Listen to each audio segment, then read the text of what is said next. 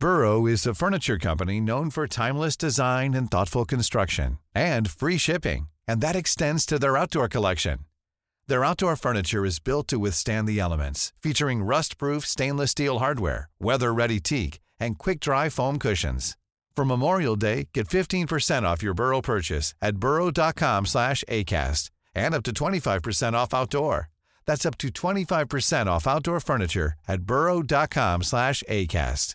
This is Paige, the co-host of Giggly Squad, and I want to tell you about a company that I've been loving, Olive & June. Olive & June gives you everything that you need for a salon-quality manicure in one box. And if you break it down, it really comes out to $2 a manicure, which is absolutely insane. It's also so easy to get salon-worthy nails at home with Olive & June. The difference between how your nails used to look when you did them yourself and now with the Mani system is a complete game changer. The best thing about Olive & June, too, is it's a quick dry. Dries in about 1 minute, lasts for 5 days, and full coverage in up to 1 to 2 coats. Visit oliveandjune.com/perfectmani20 for 20% off your first system. That's oliveandjune.com/perfectmani20 for 20% off your first system. All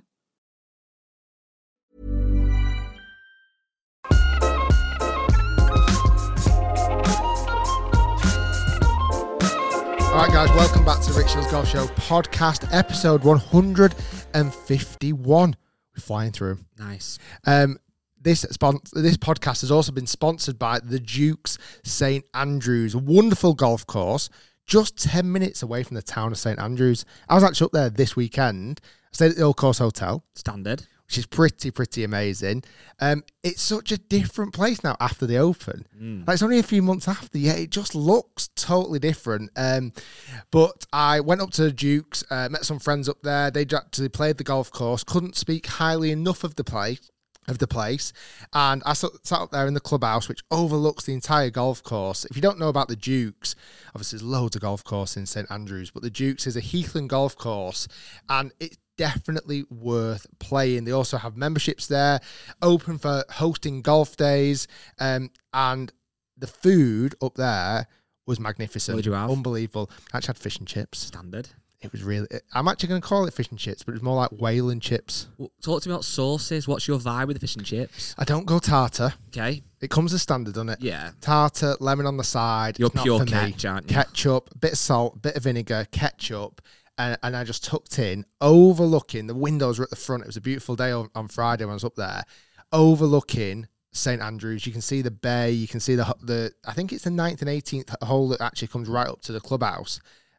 Thoroughly enjoyed it. Were you ketchup on the chips or at the side dunkable? I can't think what you do normally. In private, Yeah. I'm all over. Yeah. In public, I'm a little bit more on the side. Bit of a dunker. Yeah. I like a dunk though, because you get more on it. I just feel like sometimes if you spread ketchup all the way over the chips and the fish, which is what I deep down want to do, Yeah. I feel like I'd be judged. I feel like that's a bit more of a vibe, like a greasy spoon, innit? You put it all over and you're like slobbering, it's all stuck in your beard. Not anyway. really something for the Dukes Clubhouse vibe, that is it? No, it's but not. But that's all well and good, but if I want to learn more about the Dukes Golf Club, what do I do? Jump over to the dukescourse.co.uk. We'll put all the links in the YouTube video and also on the podcast. There's memberships available. There's also a Scottish golf rate if you live in Scotland. And if you want to find out more about hosting a fantastic golf day at the Dukes, go and check it out. 10 minutes away from town. You can link it up with a few different golf courses while you're there. Night out in St Andrews, a few scoops, and jobs are good un. I'm sold. Can we do this quickly so I can go get in my car and go straight to the Dukes? Because I think you've sold it to me. Yeah, thanks to the Dukes. Nice. Definitely worth checking out. Maybe a break 75 in the future. Who knows? I'd like that. Today is an action-packed podcast. Yes. And it's one of those where we ask for emails a lot. And if you want to send an email, it's podcast@rickshields.com. Simple. We've had some really good ones, and I've got 2 fantastic emails, and we've had loads of good Facebook questions, which is always good. But I wanted to start off with a question for you. Okay. Okay. Fire away. We don't do questions at the end, but let's go. This is a question from me to you. Oh, okay. So it's a bit loaded, right? And I've got a reason why I'm going to ask it you. But basically, on Saturday, I went to Trafford Golf Centre. That's no surprise. I'm there most Saturdays. And I was meeting a friend. Utilising the black card. Absolutely. Just smashing the black. 120 balls. And I get there, just start throwing them out the range. I hit about 50, and then last 7, just launch them. And then what I do then is I will look at people who just paid for balls and go, watch this, and then throw mine off and laugh at them. Wow. Yeah, that's what I do. But no, jokes aside. I met with an old friend, Ben, who we used to be... really good friends at the golf club when we were growing up, and we went on a trip to the Open at St Andrews 2005, went to Centre Park a few times. We were like best buds growing up, and we don't see each other as much now, which is silly really, we should do, but we do keep in touch. And he asked me about going hitting some balls on Saturday. I was like, yeah, let's go Trafford. I'll black card it up. Okay. But the benefit of being friends with Ben is not only was he just a friend, his parents own a bakery. So he brought me 2 pies, meat and potato pies. Very nice. So my plan was range with him, then to the gym. Okay. In reality, it was range with him, pie in the car, pie when I get home, no gym. But what's good about Ben is he used to be a hardcore golfer like me. We were obsessed. 2004-05 was our era. Think about Lindeberg back in the day. 100%. Boxing Day, I think 2004. Christmas Day 2004. His parents went big on him for Lindeberg. Boxing Day, we played golf. I was so jealous. He was wearing sweatbands. Sweatbands on the 26th of December. Absolutely he was. Completely not what he should have been wearing. No need. But he wanted to show off his new JL. And all I had was one Poxy Lindeberg belt, and he had the full outfit. I was so jealous of him at the time. But anyway, we went to the range. Now, what's great about seeing him is his golf bag has not changed since the glory years. Oh, my goodness. So he's pretty much got all the clubs he had when we were hardcore juniors, right? Wow. Pink crazy putter. Please tell me you turned up in full JL as well. He did. It was really weird. Same clothes that he had a on. bag full of pies under Lindeberg. But we're hitting balls. It was that good thing what we sometimes do at the range where there's 2 of you and like there's top tracer on. Yeah, great. We're looking at a bit of numbers. But it's like hit 5 or 6, swap over, little debate, little chat, little kind of monster. You know the drill. Yeah, you know the vibe. That's your vibe, innit? Was it early? About a little half tenner. All right. Yeah, it was half Quite 10. late for you. Yeah, I'm normally there earlier. Anyway, his driver, see if you remember this one. So his driver was actually, he's probably his most recent club, weirdly, out of his bag. And TaylorMade R9 Super Deep TP. Don't. It's filth. One of the, I'm going to say it, sexiest. If you want to bleep that out, you have to. Sexiest golf clubs you've ever seen in your life, This right? podcast has just become X-rated. It's just become 18 only. Right. And he was hitting it, right? What did it sound like? Nice. Did it look small? Yes and no. It's small in a sense that it's not obviously, it doesn't look as wide, but it's deep, hence the name Super Deep. We'll, if you are watching this podcast, we'll put an image on. If you're listening, jump over to the YouTube channel so you'll see the image. Yes, and it launched in 2010, so it's 12 years old now. My goodness. And he was hitting it, and he was getting about like, his best ones, good ones, like 160 ball speed. And I was like, oh yeah, that's good, hit. And I went, oh, have a go with my driver. I've got the Ping G425 Max. To me, the best driver since sliced bread, right? He hit mine. But when Ben put that club down behind the ball, it looked like it was massive. I was going to say, did he give any feedback straight away? Yeah, it's just that looks huge. Okay, looks like a frying pan vibe. Yeah. Which is what I felt like we said almost every year growing up as a kid. Because they got bigger, didn't they? Every year, drivers got bigger. Do you remember the Hippo Giant 400cc? I do. That was massive. The one that I always remember being, and this was very, very early on, and I've seen this driver ever since, the biggest Big Bertha. Yeah. Callaway's like biggest Big Bertha. And I remember at the time almost thinking it was a joke golf club. Well, this very much links to where this story's going. You're on the right tracks here. So, he hit my driver. And even though this is weird, I obviously don't work for Ping. I don't endorse Ping products. I was hoping he was going to hit it and go, I love that. I don't know why. You know when you've got something of yours, I don't know why that is. I was just hoping he was going to smash it. And to some degree, you want to see... You're hopefully you're proud of golf and the development it's done and the innovation. You want the latest and greatest to outperform 20-year driver. Exactly.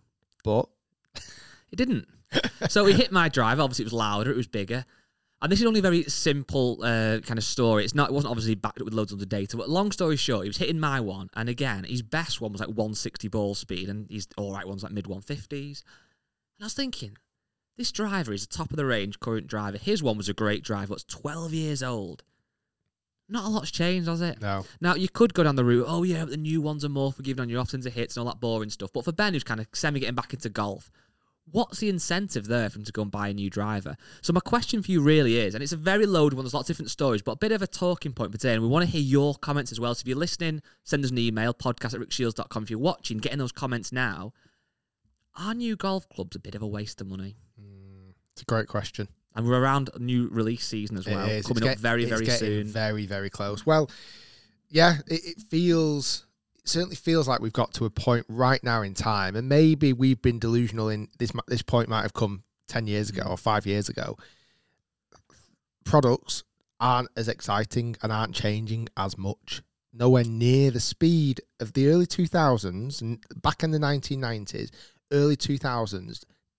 Every single product launch was different. It was new. Every time they were pushing the boundaries. And at that point, they were nowhere near the boundary of performance, like the governing bodies and everything, all this. Bar the illegal drivers that became illegal. Do you remember the ones with the hot faces? But like I say, it's got to a point now where a lot of the new drivers are starting to be leaked. I've seen images of new Pings. I've seen images of new Cobra. Obviously, new Titleist drivers are out. And I'm just like, yeah, somewhat similar story to you, but only on a tweet. I got a tweet from a guy this morning, actually. Paskboy, at Paskboy. Hey, Rick, new golf for him. My dad gave me his old set. Would these be best to use, or are they bad clubs? And basically, it sent me images. It's a Titleist Titanium 983K. I had it myself. I mean, how good is that driver? He had tailor-made burner irons, the one with the almost, the face looked curved, even though they weren't. Right. I'll show you images in a minute. He had some like ultra wedges, and he had a Rosser Monza putter. Oh, yes. You know, the triangle one? Yes, I do. So I sent him a message back, because he's asking me, are these bad? Should I not be using these? He had a couple of Adam Tightlies 3-wood and 5-wood. Again, very which good. Looks amazing. I just said, these were amazing clubs in the early 2000s. They're still really good now. Unbelievable. And I think that's the thing. It's like, again, it's a bit of a silly question. It's more just to spark the debate and get different kind of thoughts. But, you know, if Ben wanted to go out and say, right, I'm getting back into golf, I fancy a new driver just because I work hard, I want to get myself a nice new driver or whatever, and that then maybe slightly inspires him to go the range a bit more because he wants to try his new golf club, and then in turn he gets better at golf and he's hitting more golf balls, it makes sense. Or equally, and obviously, if you've got clubs that you've been handed that are fitted for a 6'5" person and you're 5'5", they're not going to be ideal for you. But it just did get me thinking. I think we talk this sometimes. It's not something new. We've had this conversation before. But when you actually see it in real life and you take away like the glitz of a commercial or anything like that, and you actually see someone in real life on a bit of a cold morning in Manchester and they're whacking a driver that's 12 years old and then equally whacking a driver that's essentially the current line, and there's literally little to no difference, it does make you think, actually, we are sometimes fools, aren't we, getting sucked into these stories by brands. I've been much less inclined to swap golf clubs this year.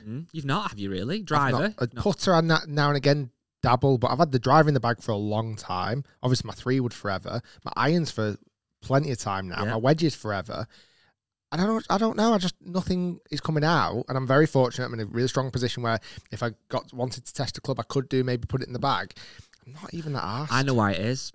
And it sounds weird. I think I know why it is. Because this year, and maybe some of last year, you've actually played more golf than ever with Rake 75s. Yeah.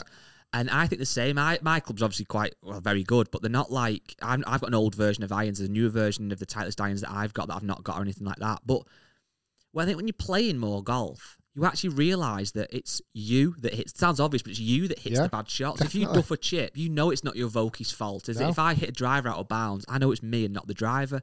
But maybe a couple of years previous, when you were testing more clubs and actually playing as much, you were also getting sucked into it. Tricking myself. Well, yeah, because you were reviewing so much stuff, and you're like, right, today we're reviewing X club. They claim it's longer, da-da-da. Even if you don't prove that correct and you know it's not correct, you still probably get a little bit sucked into it. 100%. On the golf course, you don't. No, and also, there's enough track record in those golf clubs of good shots I've hit. Yeah, that's very true. I know I can hit those clubs really good. I wonder then, on that note, if when people go for a fitting, you go into a simulator, you hit good shots, you hit bad shots may get deleted potentially, which is sometimes there's some merit behind that, because if you top one with a new driver that you don't do very often, there's no point in that skewing your results. But if you got given, I know you can't really do this, but given the finished article, said, right, Rick, you got fitted for an 8.5 degree extra stiff Titleist TSR, here it is. And then before you actually paid for it, you went and played 18 holes. I wonder if that would actually sometimes sway people away, because you go, Definitely. First tee, that's a slice out of bounds. Fourth hole, snap hook. You actually think, why am I wasting 550 quid on this? I'd love there to be a system where you almost got fitted while playing golf. That would be class. Do you know, your golf clubs can almost measure everything, And at the end, it prints off like a prescription to go, okay, after maybe one round's not enough, maybe a couple of rounds. We've noticed X, Y, and Z. And because of this, we believe you need this length of club, this lie, this. You're missing a shot that goes 110 yards. You're missing around the green. Every time you tried to use your sand wedge out the bunker, you failed. Where your lob wedge was much better. Like, I feel like if it gave you almost a coach within your golf clubs, like the golf industry could boom on that. It really could. I think that's the thing. They're definitely not saying people shouldn't go out and buy new golf clubs, because if you want them and you work hard, or there's something you just really want to get it. And it can be. I think most of us, when we're growing up, we become like kids again when you get a new shiny golf club, don't you? And I remember growing up getting like an Odyssey 2 ball and almost taking it to bed with me and like cleaning it all the time. And I have slept with golf clubs in the past. Let's just soundbite that, please. I have slept with golf clubs 100% without even a question. I have, without even a question. And I see it now. That was at the Duke's course this weekend. Because sometimes I feel like I see it with my kids now, when they get a new toy, it's the best thing in the world. Absolutely. At that moment in time. And when I got golf clubs as a kid, it was the best thing in the world at that time. Yeah. Like, I didn't want to part ways with it. I would bath it. I would, I'd do everything with it. I can imagine these like little scenes, like going on a roller coaster with her and having a romantic meal opposite my Callaway Steelhead driver. Going for an eye test, Mr. Shields. Next time you walk in, Rick, why have you got a set of golf clubs with you? Just because I don't want to leave them anywhere. Taking him into school and smooching with him in the corner. But yeah, it's like that's the love affair. And this was very interesting. Range night. I know we spoke about it a couple of weeks ago when it happened. I was fascinated about looking at golf clubs, what people had in the bags. I love it. I was fascinated. And you know what caught my eye more than anything? The old ones. There's something about memories as well, isn't there? And takes you back. But yeah, I agree. I feel very fortunate we grew up in a time, playing as kids, where I feel like we had the biggest burst of evolution in the golf industry. Graphite shafts, titanium heads. And all those memories just come flooding back. Every time you see like an old Scotty Cameron or an old... Do you remember that guy? I wanted to buy all of them. He had like... Oh, what was it now? Is it D? 975D. And he had the Titleist. Was it a PT fairway did he have? I can't remember. No, I think he had all matching. Driver 3-wood and 5-wood. And that's the club I want to hit. I don't want to hit the guy who had the Nike Sasquatch square driver. I needed to hit that driver. Again, that's maybe a more walk down memory lane and not a true reflection of the golf industry. But it's something fascinating about these golf equipments that from yesteryear. Well, it's a little bit similar when we were speaking to Richard Hammond, maybe on podcast and also off podcast in kind of more real life, if you like. We asked him what cars he's got, and most of them we didn't have a clue what they were because like old retro things. He's not getting that excited about a new Range Rover or whatever it might be. It's probably like you with golf clubs. You've had access to every golf club. So if someone walked in here now with a set of brand new TaylorMade, you'd be like, oh, nice golf clubs. But if someone came in with a set of TaylorMade 15 years ago and they got some RAC rack irons or whatever, and you're thinking, oh, I want to have a go with them again. But that's it. If you want to buy new golf clubs, absolutely do. It's fun. It's exciting. There's nothing better than taking that wrapper off for the first time and skying your driver. But it's something that don't expect to get suddenly amazing at golf by owning new shiny sticks. I think this is almost a concrete, definitive end of sentence. Golf is really, really hard. Yeah. Saw something over the weekend. It was a Monday qualifier, and it was, I believe it was 3 rounds of golf. And this one particular player... I know, I've seen this. Have you seen this? Played the front 9 under par all week. Yeah. Okay. Played the back 9 under par all week. Played the par 3s under par all week. Par 4s under par all week. Par 5s under par all week. Made 1 bogey. 1 out of 3 rounds of golf, or maybe even 4. It was 4. Sorry, 4 rounds of golf. Made 1 bogey, and he's heading home after missing the cut at first stage qualifier. That's insane. Get this as well. This is mad. I thought this mustn't be what? It's a par 72, 7,267 yards, a monster of a golf course. Average par 3 length was 209 yards. Oh my God. The longest was 227. The shortest was 190. Average par 4 length, 420 yards. That's almost the hardest par 4 at every golf course locally that we know. Insane. That's the average. And the par 5 average was 558 yards. And this particular gentleman, I actually don't know if it ever disclosed his name. I'm sure I can find out. I'm sure people will know. He had 1 bogey all week and shot... How did he miss out by then? must only been a couple. And like I said, I kind of only saw the tweet and didn't really follow the full story, but I thought, I've got to talk about this in the podcast. How the hell? And then admittedly, I didn't watch loads of golf this weekend. No. It was the President's Cup, USA versus International. It kind of doesn't include, obviously, Europe, so wasn't that bothered. I've kind of watched little bits. I also watched a little bit of DP World Tour, the final round. I always get his name wrong. Guido. Guido. Guido's easier than his surname, isn't it? I'm sure that's Guy in Italian. Is it? I think it is. He's a baller. His final round, he had like 9 birdies. And birdied the 18th hole at Le Golf National, the French course where it hosted the Ryder Cup, which nobody birdied all day.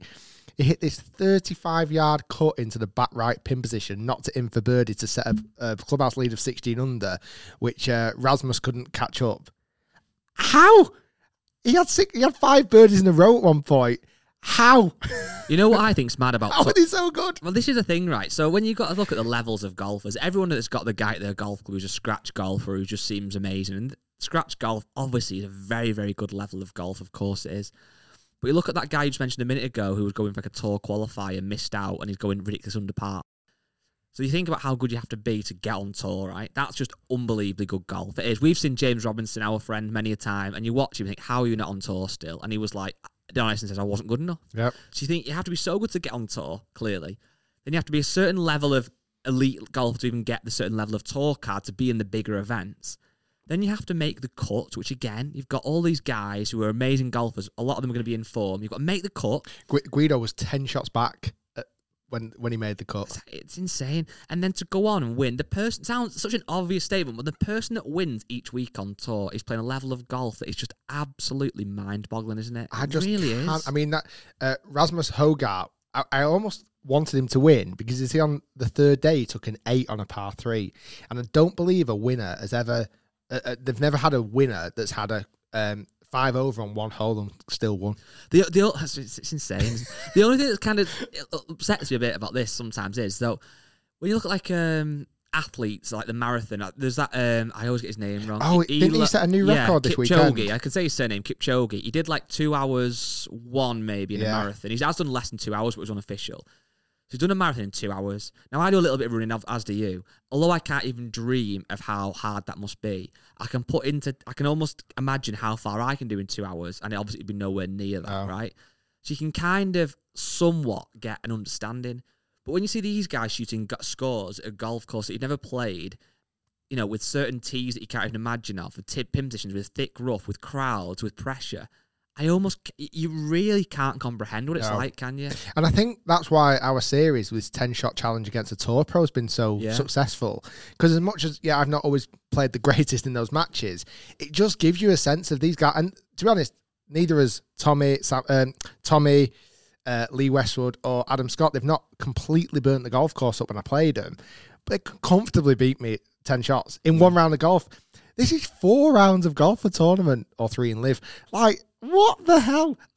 Didn't you say you watched a running video, though, of a guy who was on a treadmill at the speed? This was insane, right? So there's a guy, I watched the YouTube video of him. He's like the Rick Shields of running. And he's a good runner. He can run a 5K. He might not be the Rick Shields of running. He can run a 5K, which is 3.11 miles, in, I think, 15 minutes 30, which is like... God. Absolutely. I think the world record's 12 something. So he's a super elite runner. And he set up a treadmill at the pace that Kipchoge runs a marathon at, so around the 2-hour pace. He was like, right, I'm going to run on this treadmill for as long as I can. He said, I'm actually going to put up a little bit faster because it's on a treadmill, there's no wind resistance. Yeah. So this little, you put it up like 0.3 of a kilometre faster an hour or whatever it was, or something, so that it kind of equaled out exactly the same characteristics that Kipchoge runs at. Now, Kipchoge runs for 2 hours this pace. This guy, a super, super, super elite athlete, could do 10 minutes. Like, honest to God, Kipchoge's running pace is what I do sprints on the treadmill at for like 20 seconds, and I'm literally blowing. And he's doing 2 hours at that speed. It's unbelievable, isn't it? What is it in kilometres or miles per hour, do you know? So kilometres an hour, I think it's around 22, 23 kilometres an hour. I mean, most treadmills don't go that fast. It might be a tiny bit slower, but it's along those lines. It's incredibly fast. What the hell? For 2 hours. Do you know what scares me even more? The new crop of golfer is even better. I know. Did you see this weekend? Charlie Woods. No, I didn't see this. Shot a career low 68. Okay, now I don't know the length of the golf course. It was a par 72. It was in Orlando, and he was playing in the No to Be Gay qualifier. Okay, dad's on the bag. How did I miss this? T-Dub's on the bag, and Charlie Woods goes round and shoots 4 under par, including an eagle, and near albatross. I'd love to know how long the golf course is, because I don't actually know, but it's his new. He did a post-round interview. He's so much like his dad. It's ridiculous. Do you think it's right, this level of attention, or not? Because how old is he? Like 14 or something? Yeah, I think there's going to be a lot of scrutiny. There's a lot of scrutiny. Do you remember watching that Netflix documentary, The Short Game? Yeah. It's been going on for years, this. Certainly in America, that outrageously elite level of scrutiny and professionalism and competition for these young kids. And that's really hard. You throw in then the mix that your bloody dad is Tiger Woods. I mean, what? How does... I mean, he's so confident. It's outrageous. I mean, does it give you confidence that Tiger Woods your dad? Or does it... I think it would mess with my head, personally. Yeah, it's a very tough one, isn't it? I think the only thing that is interesting is if he's as passionate about golf as he appears to be, with the facilities he'll have at home, with his dad's expertise, with obviously getting any golf clubs in the world that he wants fitted for him perfectly, you think he's in the best position ever. But then equally, you think, does some lad or girl who comes from nothing, do they have even more drive? Like, potentially, it's insane. But it is a very... I very much love seeing things about Charlie Woods and hearing the stories, because it's fascinating that the best golfer of all time, son, is potentially going to go the same way. But you do wonder, long term, is it going to have any impact on him being under such kind of scrutiny and being in the, being so well known at such a young age? I mean, like I say, I will maybe try and link it, but I'll show you down the phone.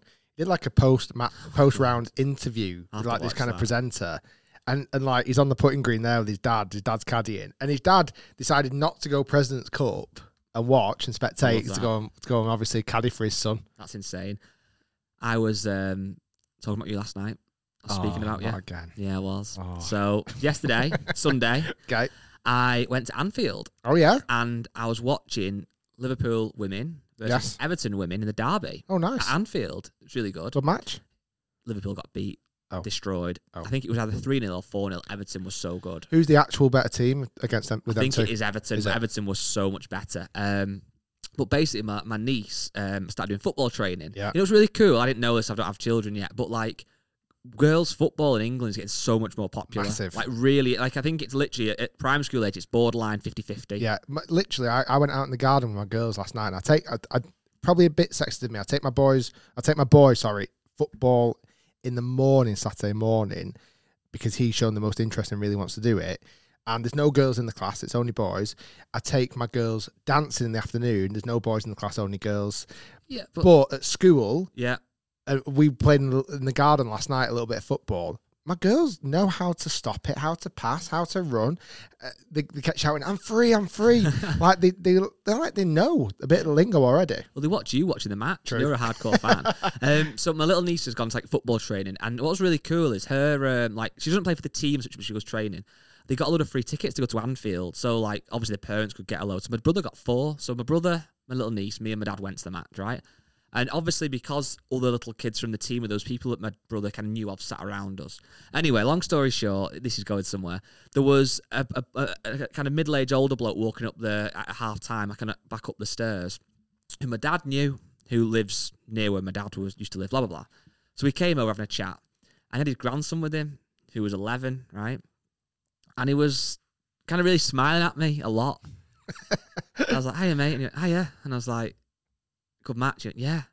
And he was just looking at me and he went, "I played golf today at Huffwood." Now that's my home golf course. So that was a signal to you. Yeah. I was like, "All right." I said, "Do you watch Rick's videos?" He went, "Yeah." And basically, for the next second half, we were talking about golf all the way. About what's in his bag, the videos, the good videos. So his name was Shay. I said, "Right, Shay, you got to get a picture." He went, "Yeah." I said, "We've got a picture." I said, "We'll talk about this in the podcast tomorrow." And then on the way out, we were walking to the car. We must have parked near each other. We were walking out together for ages. And he was asking about this at the end. And then at one point he went, "What's Rick really like off camera?" Oh, you told him the truth. I told him the absolute truth. No, I said, "He's You'll exactly never watch the same." again. And then he had a question that really intrigued me. He said, "When you finish the podcast, you take your headphones off. What do you do then?" Oh, what an interesting question. Yeah, it was. I said, well, what we do then, if you normally say, what a load of trash that was, don't we? We'll say to Matt, are we even using that? Yeah, that's what we say. And then I said... Matt, like, shows who Matt edits all the podcast. He kind of sends the signal like, nah, lads, it was terrible. Let's do it again. But yeah, I was just interested that you never know where you're going to be when you'll meet a Rick Shields fan. Oh, that's so nice. You're always going to... Shay. Yeah. Well, thanks for watching, Shay. Really appreciate it. Was he a Liverpool fan, though? I think he was. He had a Liverpool hat on. So yeah, he asked what team you support. And then he said this really funny thing as well. Actually, one more thing he said. He gave you a little burn, which is hilarious. Well, his dad would give you a little burn. I think his dad's a good golfer. I think he's F1. He wasn't there, his dad, but he's a good golfer. And I can't remember if he said they have a membership at Conway or they just play at Conway sometimes. But anyway, and they play at Conway. And he said, what's the hole at you? 14. Yeah, he said they got to the 14th the other day. And after walking down to the green, his dad said to him, why didn't you have a look for Rick's ball? And then Shay went, both of his balls. They are lost and gone forever. They are. You're never going to find those. Yeah, I mean, it was a really interesting weekend for golf. Obviously, they had DP World Tour we talked about a little bit. President's Cup we didn't see loads of. But also, there was another big event. Golf. Okay? Yeah. I saw this on Twitter, and it's really interesting at the moment. There's lots of talk about money in golf, isn't there? Mm-hmm. Okay, ruling the show. It's all about money, how much people are getting paid, and this, that, and the other. I saw a tweet about a professional golfer complaining about how much money. They've won too much. No, they've not won enough. Oh, right, okay. Okay. Now, this was an event, a local event, PGA North region. Oh, wow. Okay. But why I'm bringing this story up is I almost want to show the world, and certainly people listening, that I feel like golf at the moment, and I've said this a lot of time on the podcast, getting a bad rap for how much money is being lavished around, DJ winning 4 million and it's like all millions and millions and millions.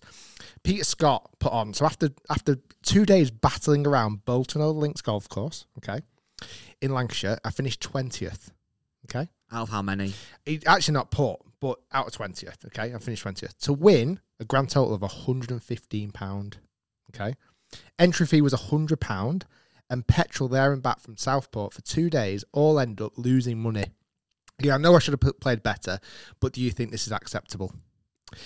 First place got £1,100. It got me thinking,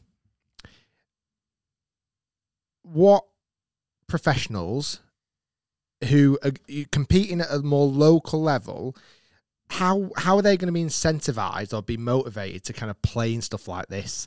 Like, is it the fact that should money basically be coming from the top and filtering down into all level of professional golf, or will professional golf like this die off at some point soon?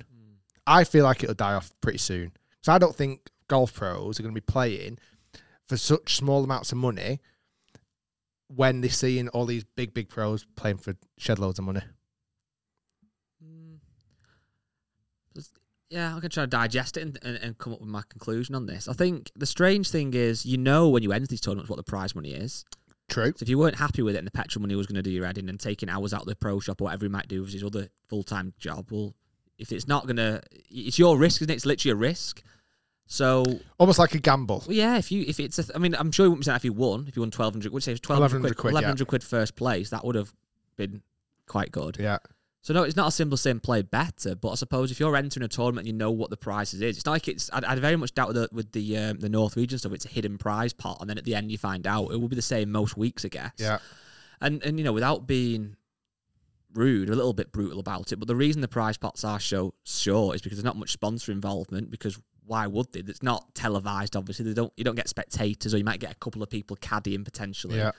So there's no incentive for a sponsor to really sponsor it. We've seen this in local tours where sponsors do come on board, sometimes a local car dealership or something, but they're doing it very much as a good PR piece because there's no return on investment. It's not hitting eyeballs. It's not really elevating their brand by sponsoring a tournament.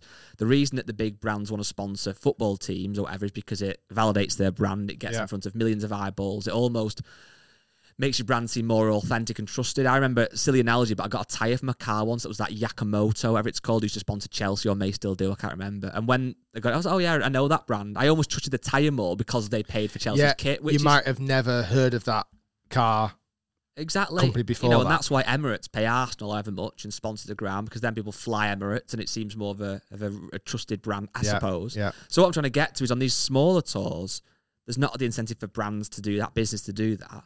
And if you're only getting 20 guys, 30 guys turning up who are paying 100 quid, well, simple maths would tell you that's going to be $3,000.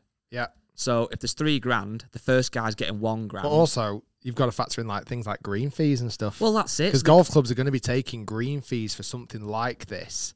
Because they're effectively shutting the golf course for 2 days. Well, that's it. So you give your guy the $1,000. That takes the price potentially down to $2,000 or whatever.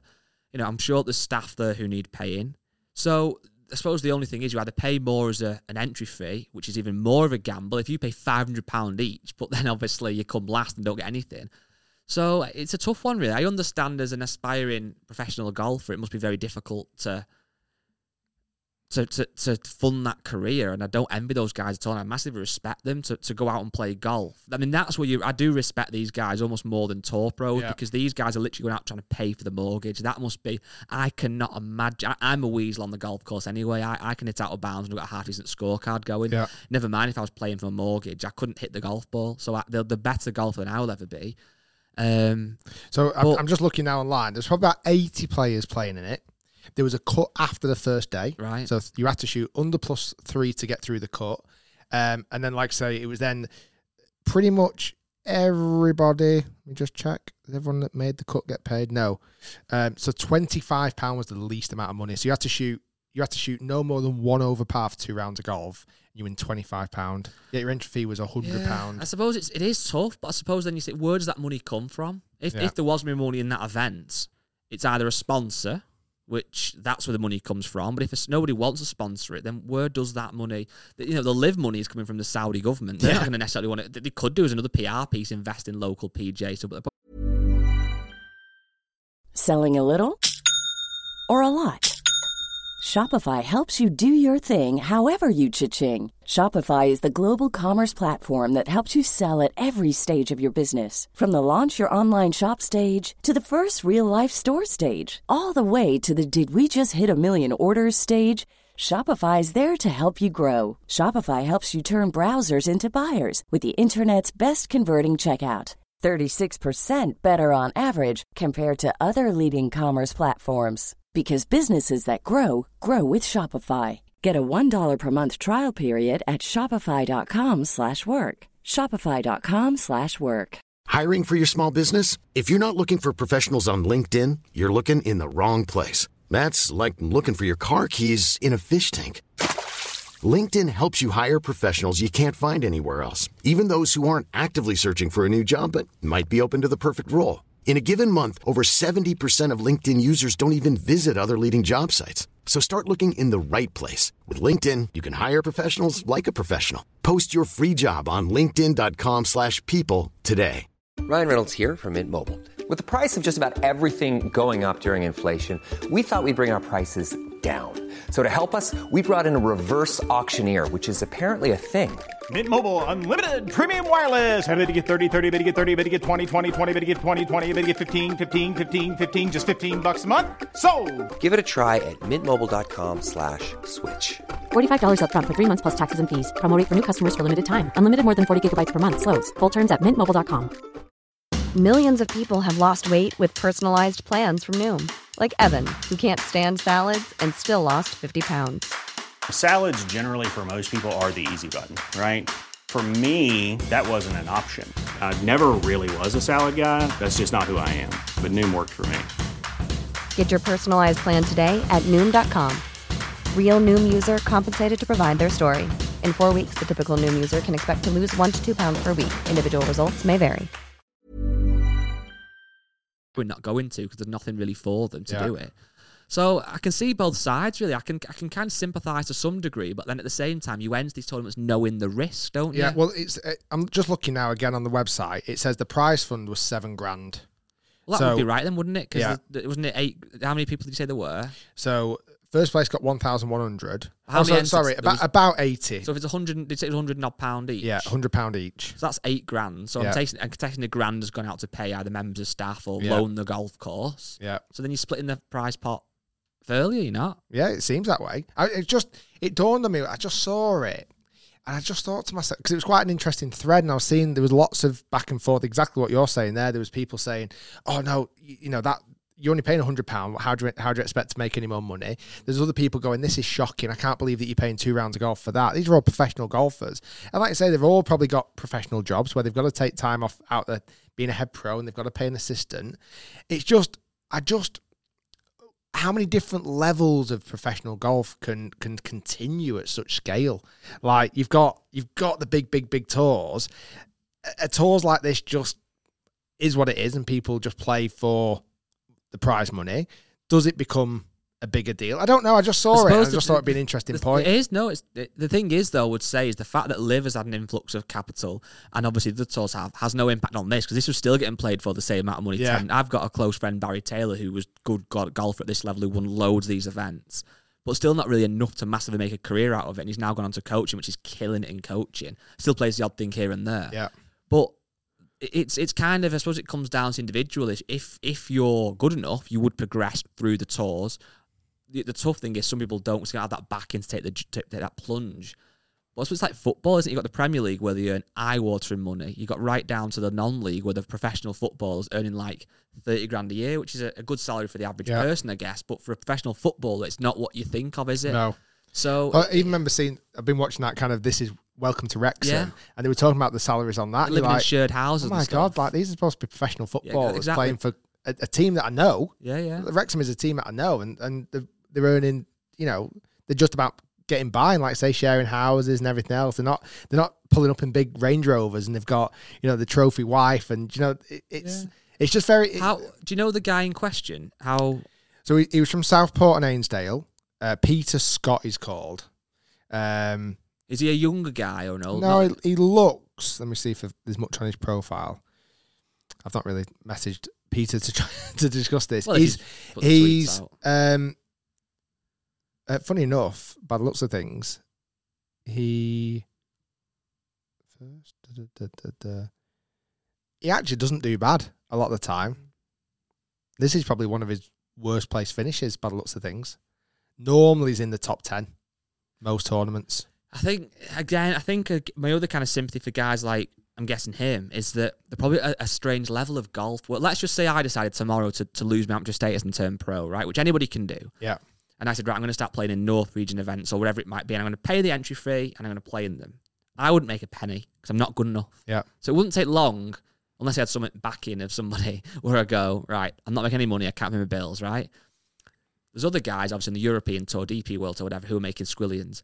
But guys maybe like that, who are kind of, some weeks they might win, and 2 days' work gets them $1,000 for playing golf. But then equally, they might then come not as high up. It must be a strange place. You don't want to just stop playing, because 2 days' work to win $1,000 golfing is not bad. Yeah. He's had a lot of top 10 finishes. Like, sometimes they're just one round of golf, sometimes they're two.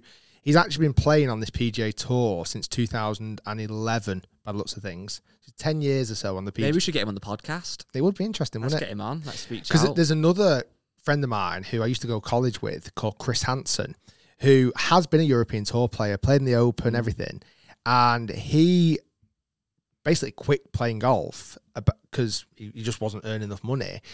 And he's now, after about 3 or 4 years off, not really playing professional golf, he kind of got the bugger back again. He's gone for Q school. Wow. And I'd be interested to talk to him about it as well. I'd be interested to know what's changed in that time. Has he got has he been seen like a psychologist, or has his game suddenly improved, or does he think, actually, if I knew what I knew now 5 years ago, it's interesting? He's playing in Q school now in Denmark, so it'd be good to chat to him after.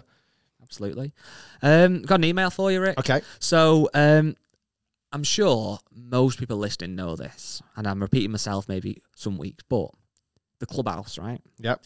It's a place, it's a state of mind, it's a vibe, innit? It's an NFT. It's an NFT, yeah. We're selling the clubhouse NFT. It's only 45 grand, and you can join us. The clubhouse, in its simplest terms, if this is the first ever 45 grand, or listen to every podcast. It's up to you. You choose. Ideally, tell like maybe 4 or 5 friends as well, because that'd quintuple our listenership. But yeah, when you've listened to every single episode of the podcast, you tell your partner, your spouse, you say, this morning, I was a nobody. And they go, yeah, I know. And you go, now, I'm a member of Rick Shields' clubhouse. And they go, oh my God, no. And you go, yeah. And you get a pay rise. You're now a nobody. Yeah. You go to work, you walk in, they go, John. You go, hiya, mate. Yeah, hi. Yeah, they go, had a good weekend. You go, yeah. You go, you've got a 55 grand pay rise. I go, what? They go, well, do you remember the clubhouse? And you go, yeah. They go, well, there you go, obviously. It's a secret handshake, though. What is it? So I don't even know the secret handshake. No, if you go into a meeting, if you go handshake off, yeah, elbows off, handshake knees toes, off, fist pump underneath fist pump, unzip your trousers.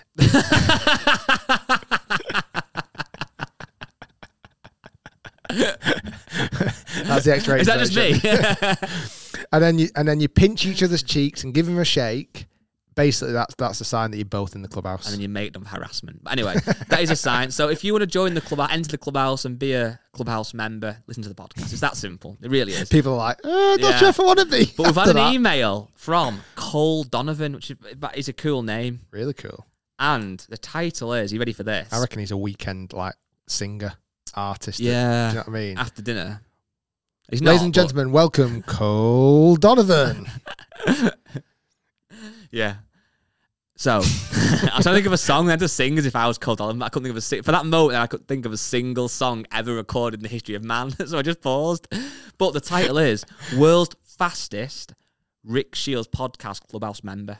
Okay, ready for this? It says, Dear Guy and Rick. So he's obviously been listening to the old podcast because that's how you should intro an email. Hi guys, I am a huge fan of the podcast. Sorry, let's start again. I can't even read an email. Huge fan of the channel. I started watching during the pandemic in 2020 when I started playing golf over quarantine. Okay. We hear that a lot. Nothing new there. I've been watching both Rick and Good since then. When you released the podcast with Good, it popped up on my feed and I listened and I loved the podcast. It's great.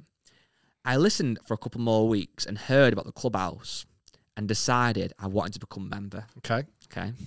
I'm a 24-year-old graduate studying and pursuing my doctorate in physical therapy. And I am away from home on clinical experience for 10 weeks in Florida. And I'm from New Hampshire. I'm down here all alone. I need a way to pass my time. So I decided to go back to episode 1 and see how fast I could become a clubhouse member. Wow. I started on August the 18th and just finished up today. Attached is a spreadsheet showing all of my dates and when I listen to each episode. So we sent a spreadsheet, so I've got it up here. So it's got all the podcasts. I'll show it to you. You've got a question for every single one. All the podcasts. It's got the side, the date you listen to them, and the length in minutes, right? So he's worked out that he's listened to the podcast for a total of 9,647 minutes. So 152 episodes, because there was a couple that weren't numbered that aren't like official ones. He started on 18th of August, obviously this year, and finished on the 21st of September, so it's 35 days taken. That takes him to 275 minutes per day, which is 4.59 hours per day, and 4.3 episodes a day. Thoughts? Get a life. Oh, wow. Wow. So, just to show the difference, my email back to him was, Guy here, love this, mate. We'll be talking about this in the podcast, you legend. Rick's response, get a life. Oh, my God. Well, thank you for the dedication. Oh, my. I almost want to know what he speaks like now. I feel like he would speak Cole. Somewhere between us, though. Hey, it's Cole. It's classy. I want a pie bomb. Oh, my God. That's crazy. Well, we got that. Amazing. Thank you, Cole. And then just on that, another reason. No. Do you know this guy has refused to give us his phone number? Who? Can I tell you this? Rob. I don't know who you're talking about. The email about our mispronunciation. Oh, right, okay. I'll talk about it in a minute. Go on. So another reason, this is another great email. Again, if you've got an email, people sometimes ask on the Facebook group, whatever, what's the email? I'm going to say it one more time this episode. It's podcast@rickshields.com. The trick is to make sure you're spelling Shields correctly. It's not Shield. It's not. It's not E before I. It's I before E. Except after C. Yeah, but I think there's sometimes... I don't know if that's right. Anyway, it's from Connor Udall, I think his name is. Quite a cool name, quite a cool guy. So give me a picture of himself, which I can't show on air, I'm joking. It says, Hi, Guy and Rick. Love the podcast and all the videos. I wanted to share my story of my first ever hole-in-one. Nice. I've not been playing golf for that long, and it's my first full season of being a member at a golf course. I usually play off the white tees and have started to break 100 more frequently. Very good. Good to hear, Connor. I was driving to the golf course when I realised the podcast had finished, obviously the Rick Shields Golf Show podcast, and I had no new episodes to listen to. I'd finally made it into the clubhouse after 144 episodes at the time.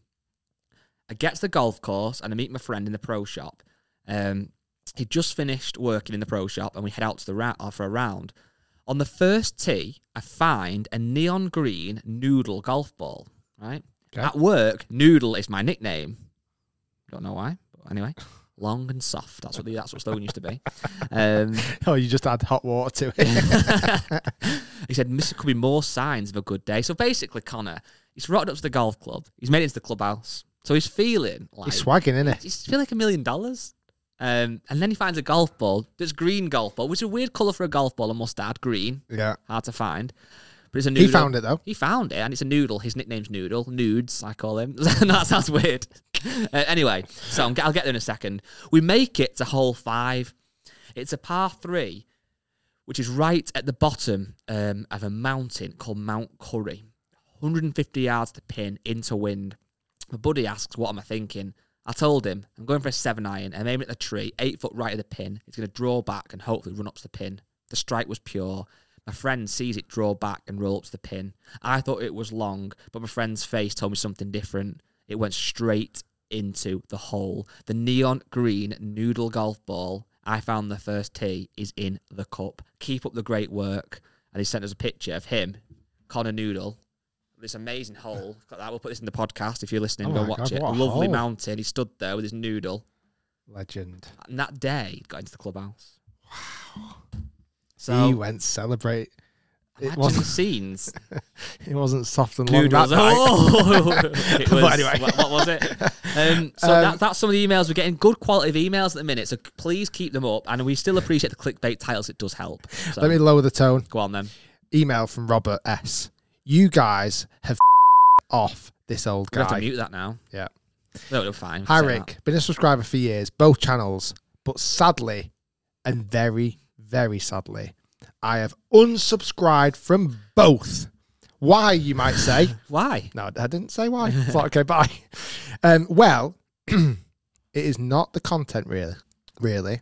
It's just you and Guy behaving like numpties. Wow. Okay? We do some immature things. Numpties. We do some immature stuff. Numpties, you got to be thinking, maybe driving all right, if we drove a golf buggy, flipped it over a bunker, set it on fire, that's being a bit of a numpty. You know what I think a perfect numpty is? Someone that you see at the traffic light and they drop like a can of Coke or a bottle out the car window. Yeah. What a numpty. What an absolute numpty. I would say stronger, but if we were in the car with your kids in the car, we might go, what a numpty. What? And then you wink at me. What numpty means. And I text you and say, I have to real swear beat this out this time.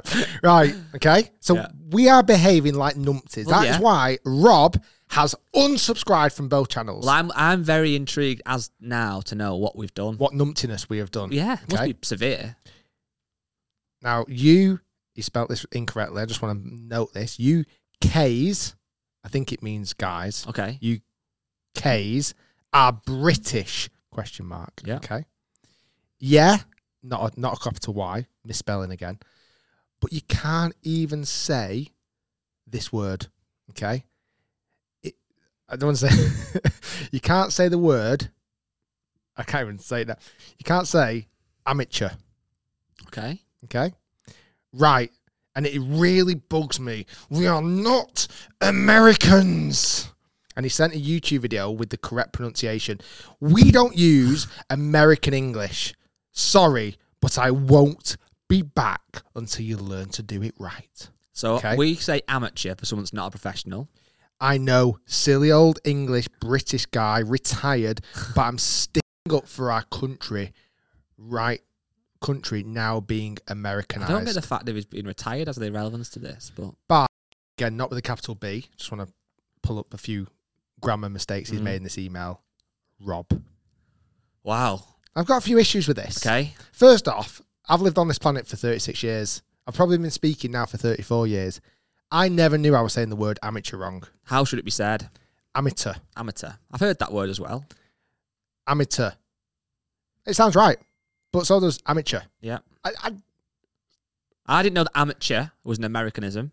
I didn't realise it was. But also, some Americanisms are down to where you live. So, for example, where I am, I don't think this is much you, we would say for trousers, we call them pants. Like, I would always say to my mates, I need some new golf pants. Right. I'd definitely say trousers. And we live 25 minutes apart. But apparently, pants is the American way. But it must just be... And also, I know in the Midlands, West Midlands, they often say mom instead of, like, mum. Yeah. But mom is a very Americanism. So I think there's some that just, whatever... Yeah, I don't know. That's weird. I've got a slight problem with this, Rob. So I asked for his phone number. So I wanted to ring him. Okay. And he replied. It was quite short. What were we going to ring him and say? I was just gonna on repeat say, amateur. No, I wasn't. He's just put, no, sorry. Oh, fair enough. So he won't even let me ring him to apologise, right? But I've got a slight problem with this. The last line, I've got a few problems with this, but the last line is, sorry, I won't be back until you learn to do it right. But how's he going to learn we've done it right? Because you email him and say, I've learned to do it right now. That's why I wanted to ring him. Oh, very good. Yeah, okay. Amateur. So maybe email him a voice note. But I almost have to think about it. Now, granted, I know in the past I've said performance wrong. I used to say performance. Yeah. Granted. Was that just something you said? Or yeah. Yeah. I didn't really know it was wrong. Right. There's another word I've said wrong, and I always have to think about it when I say it. Well, even like Nike. Yeah. Before I signed with Nike, I used to call it Nike. Yeah. And then when I signed with Nike, it was like, you've got to call it Nike. And you still call it Leland Scoots, didn't you? No. I say it the best. Yeah, so amateur.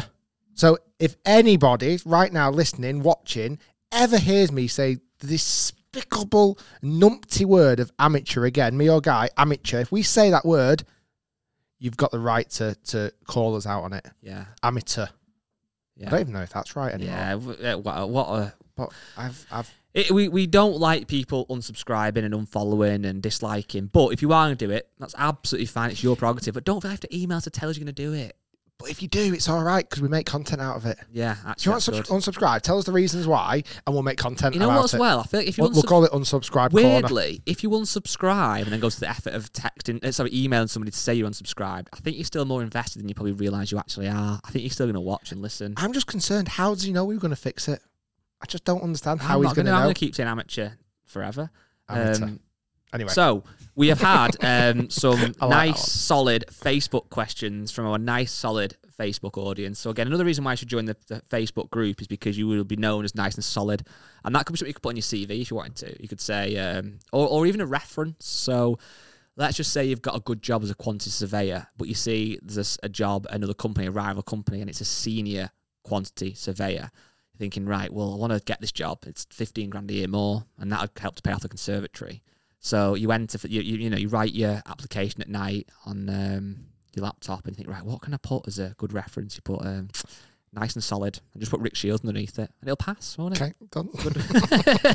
So I'm going to enter with the first one. It's about me and I'm just going to come in on this hot. Billy Brown, how much does Guy hate LIV Golf? You know what, Billy Brown? I don't hate LIV Golf. We obviously talk about golf weekly, and I don't claim to be the biggest know-all about the PGA Tour, the DP World Tour, or professional golf at all. If you're looking for that, you're probably better looking at somebody like No Lane Up, or what's the thing you want? 4Play Pod. Those guys know what they're talking about. We're just a general vibe, but I definitely don't hate it. I just thought I'd like it more, but I may like it more. We're allowed to change our minds on things. If next year they get these real franchise teams, that could sway me, but who knows? John Carr, regular listener, OG Facebook group member, has said, when is the Rick Shields Golf Performance Centre coming? If not, has this ever been something that Rick has thought about? The Rick Shields Amateur Performance Centre. Basically, everyone comes out with a massive snapbook and fats the chips. Oh, that's out of order. I'm sorry. There goes that business idea. I'd love to do one day, potentially. Watch this space. I think it's something that you could do. For everyone else. No. Steve Bruce has put that Guy Chan at the legend. We want to see you versus Rick, a full match. Like at Conway. We had one. We've had one, yeah. Delamere. Yeah. I won at Conway though, so let's talk about the Conway episode. We didn't. It wasn't a full match, was it? I didn't even know we were having a match, but I didn't know. And we know we were having a match, then it's a right. Okay, story. Fair enough. But yeah, Delamere, we did one. It's on the channel now. Now. We did. I won't say the result. Anthony has said. And by the way, it wasn't Delamere. It was Dunham Forest. Would there ever be a par 2 golf hole? I would love that. I don't think it'd have to be very short. But imagine that, though. You get let out for long par 5. There's literally a 30-yard hole. It'd have to be a putt, like just a putt. That should be quite good. You know, like a massive long putting green, like a 30-yard putting green. Yeah. It could be. Tom Bowring, previously it's been darts, football and badminton. What's Rick's current sport obsession?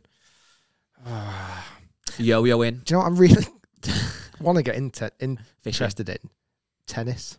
Tennis, do you? Yeah, I've never, ever played tennis in my life. It's a lot harder, I think, when I've played it than it looks. Yeah, I can imagine. Badminton, you get a bit of time. Even squash. Squash is hard, but I'm rubbish at tennis. So bad. I never played it at school. Never really played it. And I seem to watch quite a bit of it. And I feel like with Federer retiring, I think there might be a hole in the market for me to fill. I think there could be. I think there could be a new Federer. Do you know what I mean? I feel like, granted, I'm maybe a late bloomer, but I can catch up. I can learn quick. What would be your vibe? I think, would you like one who's got like a massive serve, or would you be more of a finesse around the net kind of guy? Massive serve. Yeah. Pure ball speed. And illegal rackets. Who's the guy that proper loses head all the Kyrgios. time? I feel like I'd want to also compete with him. Imagine you and Kyrgios head to head. Drama. Daniel Long has said, this is a great question because I've got an exact example of this. What is the best golf club you've owned that you either couldn't get along with or just couldn't hit well? I'll give you mine now. I knew it straight away. When I was younger, my brother very kindly bought me, I can't remember what for, I think it was my birthday or something, a TaylorMade Rescue. When they first, when they first relaunched, they were so good. And you could get them from, I think, a 2 hybrid down to like a 6 hybrid. And I wanted a 2. And he bought me one. I can't remember why he did, but it was very generous of him, obviously. The orange one or the one with the No, it was like the weights? new release. No, it was the one that was just black and kind of silver. Yeah, had like a silver border on it. And he bought me one, and it was the number 2. And I think it was a stiff graphite shaft, really skinny grip, I remember it. And they were really in fashion. I loved it, but I just couldn't hit it. Literally, I remember like every time I go to hit it, it was low and left. I just couldn't get on with it, but I couldn't take it out of the bag, partly because he bought it for me, and partly because I actually loved it. I loved the look of it. Just couldn't hit it. It was very disheartening. I've had lots of putters that I've loved the look of, but just can't use. Yeah, like, I little love blade. proper little blades with a dead skinny grip, but I just can't use it. My hands just don't like the skinny grips, and super bladed is just not my visual. It's when you watch Tiger put in or something like that, you think he's got that skinny ping blackout grip. He's just stroked, got a little hole in the middle of the face where it's just hit ball after ball after ball.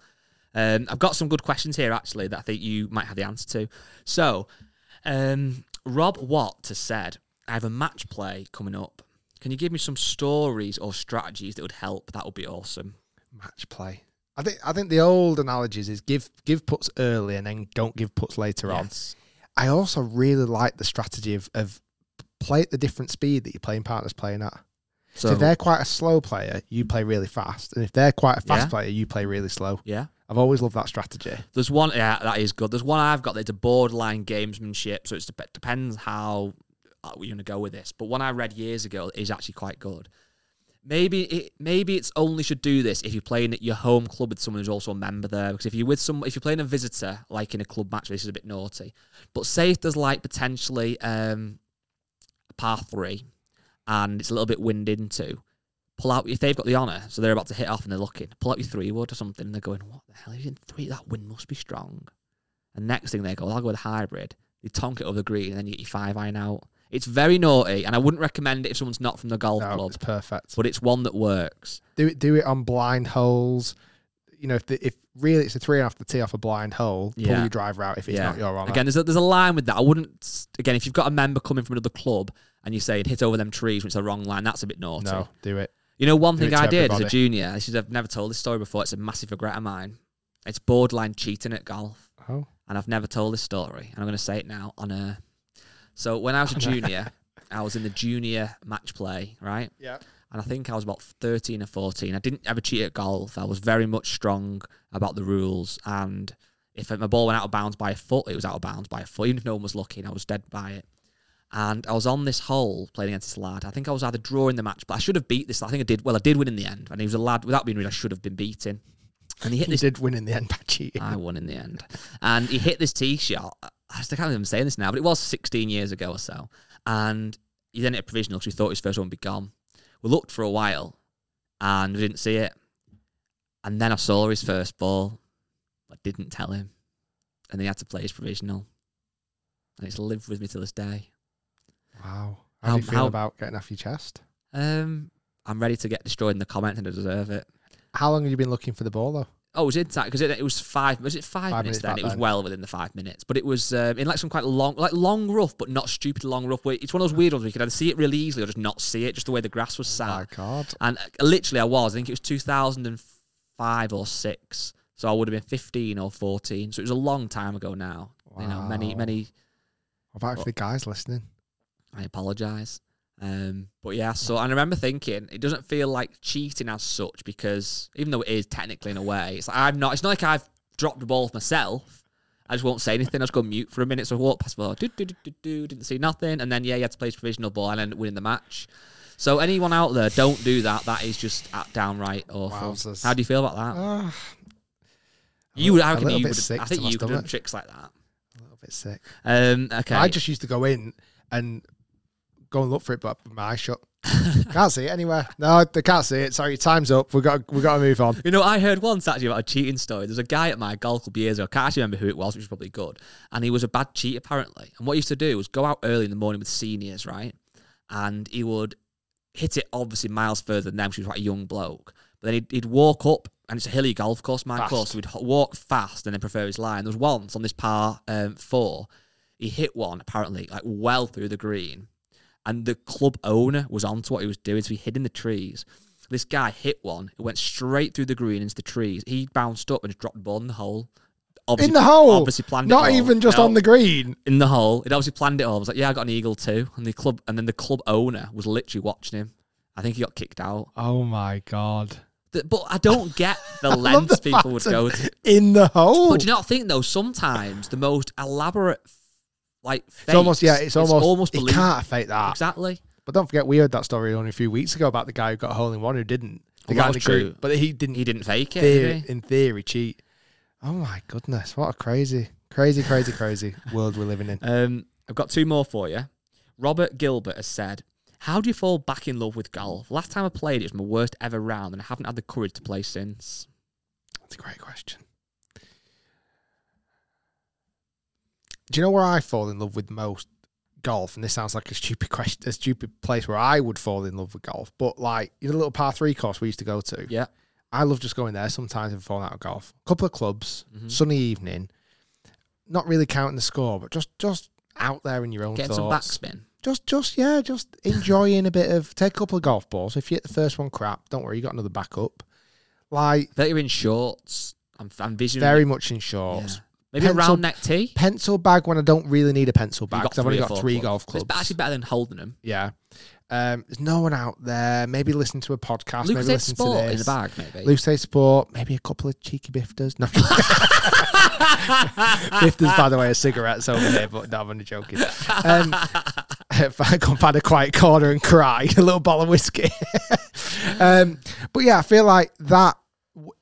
If I was to ever really, really struggle, I'd almost go back to that and just go, like, this is golf to me. Do you know what I mean? It's not about a score. It's not about trying to get it around a really challenging golf course. It's about just vibing and chilling. And, I like the vibe. Do you know what I mean? Yeah. It is like that, isn't it? Even not with somebody else, like, because if somebody else is there, it becomes a match or a judgment or something. Just going out on your own, little par 3 course, or even if you went to your own golf course, couple of golf clubs, couple of balls, vibe it around. And you enjoy it, and you go in your bag to get a tea because you just snapped your last tea. And as you go in your bag, you find a Kit Kat Chunky that you forgot was there from like 4 weeks ago. And you're like, this is just couldn't get any better. Last one I've got then, it's from someone whose first name, I don't know if it's a real name, so sorry if I don't read your name out, but it looks like one of those things. You know when someone's like a teacher and they'd like have I don't know if you've seen this before, where they kind of jumble up the letters of the name, so it's not really, you can't search for him, but his surname's Graham, so I don't quite know. Anyway, Graham, I'll call you, has said, really struggling to find motivation to practice golf. I live literally a 60-degree wedge from the first tee at my local 9-hole course. Just to interrupt that question, this is one thing I love about golf, as I've done this loads of times. We explain the distance of something by a golf shot. Yeah. How was your holiday, John? A wedge. It was bloody brilliant. I was like, we were on this resort, right? There was a bar, lovely. It was a 7-iron from the beach. No more than a 7-iron. Perfect. Even into wind. Yeah. Perfect. I love it. You know exactly how far that is as well, don't you? 150 yards. And then he says, 60-degree wedge from the first tee at my local 9-hole course, which has a practice ground. So he's literally 80 yards away. I just cannot get myself out there. Any tips on finding the motivation to practice rather than just tee it up and play? So basically, it looks like he enjoys his actual golf, but he can't really be bothered practicing. What tips would you give him to find his motivation, or can you help him? Is that something he's got to find from within? Go and find a top tracer driving range. Oh, wow. Eh? Wow. Have a bit of fun, vibe it, go on longest drive. Go and play St Andrews. Just because you can on top tracer. You know what I think he should do? Go to Trafford Golf Centre, right? Treat himself, walk up the stairs, see the Rick Shields mural, take a picture with it. Why not? Why not? The competition's closed now, but still take a picture with it. Why not? Send it to Rick. Next thing, Rick shares your story. Ooh, nice, right? You walk into American Golf, see some Lyle Scott. You see a polo. You think, you know what? I've worked hard this week. I'm going to buy myself a Lyle Scott polo. You buy that. You go to the range. You buy 40 balls. You need something to wear on your feet. Okay, so you're thinking, well, I've come in my trainers, I do like these trainers, but I want a bit more traction, I want a bit more stability, but I also prioritise comfort. Over everything. Comfort, but I'm also very, very keen on a waterproof shoe. Ideally Gore-Tex. I don't want my feet getting wet. I love playing good golf. I want to play elite golf. I want no distractions, nothing to put me off my game. So you walk up to the footwear stand, you see the Echo, you try them on, you're a UK 9, you try on the 43, it fits like a glove. The comfort is unparalleled. You think, actually, my trainers are comfy, yeah. My Adidas Ultra Boost, but they're not a patch on these. If anything, I'm going to bin my trainers because these now, my golf shoes and my trainers in one. So I've saved money, if anything. You then walk to the range, you buy your 40 balls. At Trafford, top tracers included, as it is at many ranges. Many. You're paying a bit more for your balls, yes, you are, but the good quality balls, and you're getting top tracer. You walk onto the range, you're hitting balls. You're piping it, you're striping it. And do you know what you think? I fancy 9 holes around a golf course in St Andrews, but potentially not the old course. Okay. So I'm going to go 9 minutes out of town and go to the Duke's golf course. I'm not sure if it's on top tracer. If not, but all course is. Jumping on there, go, I'm going to play little 9 holes, and you finish and you go, I played really well there. I feel fresh in my Lyle Scott, my Echo shoes, you've got your Garmin watch on, you're flowing, you're cruising, and you go into the cafe and have fish and chips and load it full of ketchup. And next thing, Guy Charnock walks in. Done. And you think, well, oh, I've come to the range. I've got a picture of Rick Shields' mural. I've got my Echo shoes. I've got my Lyle Scott top. I've got my Garmin watch. I've hit 50 balls on top tracer at the old course or Duke's course if Duke's course is on there. And then Guy walks in and you go, hiya, Guy. I go, hiya, mate. He goes, where's Rick? I go, he's just here. And then Rick walks in. And he goes, oh my God, lads, I am top of the long drive leaderboard. See if you can do it and tweet me later. We go, oh, yeah, not a problem. In fact, watch your Twitter and your Instagram. We'll follow you straight away and then you say, in fact, I'm not doing anything tonight. You're not doing anything. Let's stay with him, right? Next thing, we all do long drive together. We all ring our wives. We divorce our wives instantly. We then get a bachelor pad in Manchester, the 3 of us. Go for a pizza. We go and get a holiday home in St Andrews. In fact, we just get a family room in the Old Course Hotel. I think I want this guy in my life. What's his name again? Graham. Yeah. Next thing, Graham's on the podcast in the middle. And if that doesn't motivate you to play more golf, nothing will. Yeah. On that note, sometimes you've got to find the motivation within. That's got to be worth 5 stars on Apple, isn't it? If you're into rating podcasts, be that guy or girl. He's proper come with us. He's sobbing his heart. He's lost love for golf, and that's the answer he gets. But that's the answer you expect to get from a podcast like this. Absolutely. So if you want to rate us on Apple, give us 5 stars. And if you don't, get lost. You're deleted from our lives. I'm talking rubbish now. And if you do give it 1 star on subscribe, make sure you email, because we want to know why. Because then we'll make a story. After that. Right. Thanks for listening, everybody. Really appreciate it. This might come out on air. I feel like Matt's got a lot of editing on this one. Yeah, he really has. He's got all day, though. Either way, enjoy it, guys. Thanks for everyone listening. Swear once more. To Cole, you've got this is a new one to put on the spreadsheet. And again, please go and seek advice. Go and find a girlfriend. Do something with your life, because I'm worried about you, Cole. Can we have one more swear word for Matt to bleep? Tits.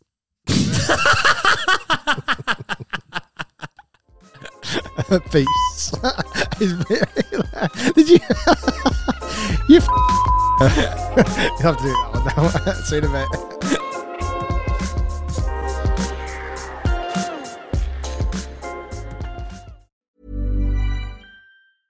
Small details are big surfaces. Tight corners are odd shapes.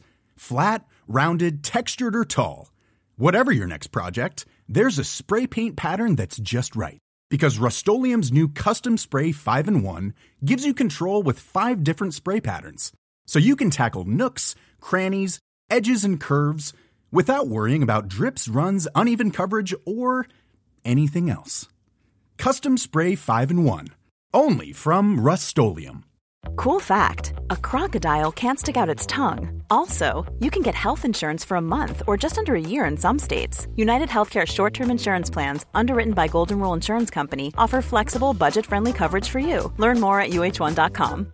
A lot can happen in the next 3 years. Like a chatbot may be your new best friend. But what won't change? Needing health insurance. United Healthcare Tri-Term Medical Plans are available for these changing times. Underwritten by Golden Rule Insurance Company, they offer budget-friendly, flexible coverage for people who are in between jobs or missed open enrollment. The plans last nearly 3 years in some states, with access to a nationwide network of doctors and hospitals. So for whatever tomorrow brings, United Healthcare Tri-Term Medical Plans may be for you. Learn more at uh1.com.